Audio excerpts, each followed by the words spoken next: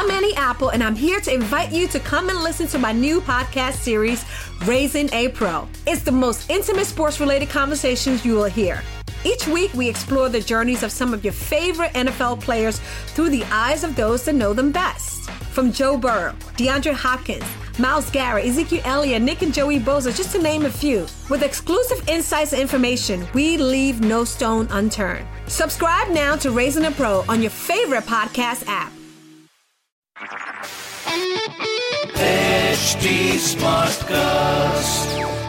You are listening to a Mint production brought to you by HT Smartcast. Hi, Why Not Mint Money is a daily podcast on personal finance that helps you get smart about managing money. We help you understand basic money concepts to keep you from making bad money mistakes. Why Not Mint Money is your one-stop solution to money matters.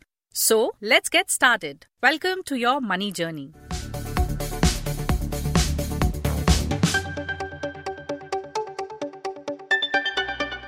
2020 was the year when insurance policy finally became a must-have product against a nice-to-have product earlier. The COVID-19 pandemic made individuals take a note of the importance and need for health insurance.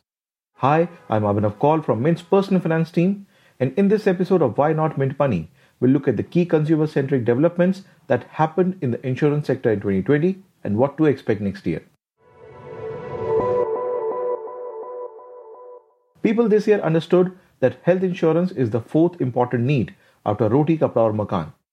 However, many realized the shortcomings of the insurance industry for not being digitally ready and its over-dependency on relationship-based selling. People also saw a sudden increase in healthcare costs as the hospitals charged for PPE kits, sanitation and mandatory COVID-19 tests for every patient. Policyholders also faced getting their claims settled. Many insurance companies had to increase their premiums rates as a result of this. However, many measures were introduced to help policyholders. As an immediate relief, the Insurance Regulatory and Development Authority of India, for the first time, introduced disease-specific insurance products called Corona Rakshak and Corona Kavach. While Rakshak pays lump sum benefit if one diagnosed with COVID-19, Kavach covers hospitalization expenses up to the sum insured. Both these policies saw good demand among the insurance companies. Another major relief came in the form of easy payment options for premium payment. Earlier, policyholders had to pay premium in one go at the start of the policy term. Now you can pay the amount in monthly, half-yearly, quarterly and yearly installments. Because of this, many individuals also went for higher sum insured as installments meant lower out-of-pocket expense in one go. There is no doubt that just like other industries, the year 2020 was tough for the insurance sector. But it also helped it reinvent itself like never before.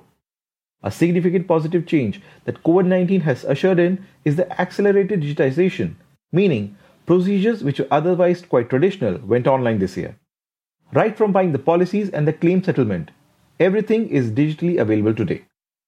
While Indian insurance industry has turned the opportunities in 2020, still there is a lot of ground to cover in terms of insurance penetration and digitization of the sector. The COVID-19 pandemic was a good wake-up call for the sector, and it needs to come out with more simple products and use of technology in a big way in 2021. That's all for now. Thanks for tuning in.